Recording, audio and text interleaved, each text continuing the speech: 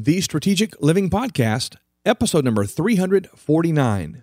This is your Monday Mastery Edition. You know, we are masters at procrastination. We are really good at making excuses. I know people who are professional rationalizers, if that's a word.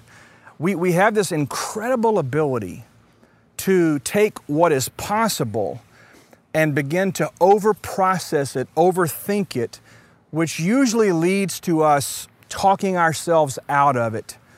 In so many ways, we've become an I can't culture. In other words, I can't because fill in the blank. And we begin to excuse ourselves from engaging possibility because of X, Y, and Z, or A, B, and C. We rationalize, no one's going to want to listen to me. I don't know. I don't really have anything to offer. I don't believe I can do that because, in high school I had this problem with dyslexia or whatever the case may be.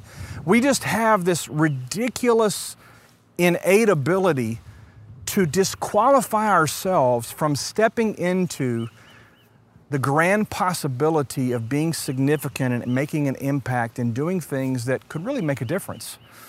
Here's what I want to talk to you about for a minute today. What if we became an I can culture? What if you became an I can person? Here's my question. I know so many people that have done great things in their life, and they're not that special. They just decided. They're not any more talented, any more gifted. They don't have really any more experience than you do in your particular area of experience, but they decided, I can and I will. Maybe most importantly, they decided, why not me? Why not? Why can't I do this? And they've gone on to do it. I'll tell you an interesting story, and maybe I've shared this before on Monday Mastery. A few years ago, my mom, who at the time was about maybe 79, 80 years old, approached me and said, I feel like I'm supposed to write a book before I die. Well, she's not died yet, thank God. She's still with us. But she says, I want to leave something behind that's a contribution. I want to take all the years of teaching that I did. She used to teach youth classes and young married classes at her church. And she's got hundreds, maybe thousands of lessons and insights that she's developed over the years. And she goes, I want to take all of that and I want to leave it behind. I want to have a gift to leave the world. I said, I'm going to help you do that. It was an exciting thing for me. First of all, it was so thrilling for me to see my mom engage the possibility at her age of becoming a published author. So we got to work on this project and we took, handwritten lessons and typed lessons. And when I say typed, I ain't talking about a computer, I'm talking about a typewriter, all right? All the things, we began to compile those together and organize them into subjects and themes. And we took this project together, myself and a few other people that I hired to help me with this. And we put this thing together.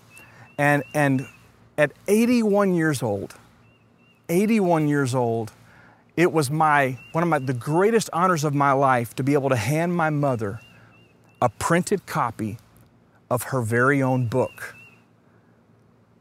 Listen, you don't have any excuses. If you're carrying a message, if you have something to say, if you have something to offer the world, if you have something to give out of your experience, maybe even out of your pain or out of your suffering, if you have something to share with the world, I'm telling you, you don't have any excuses. You can write a book.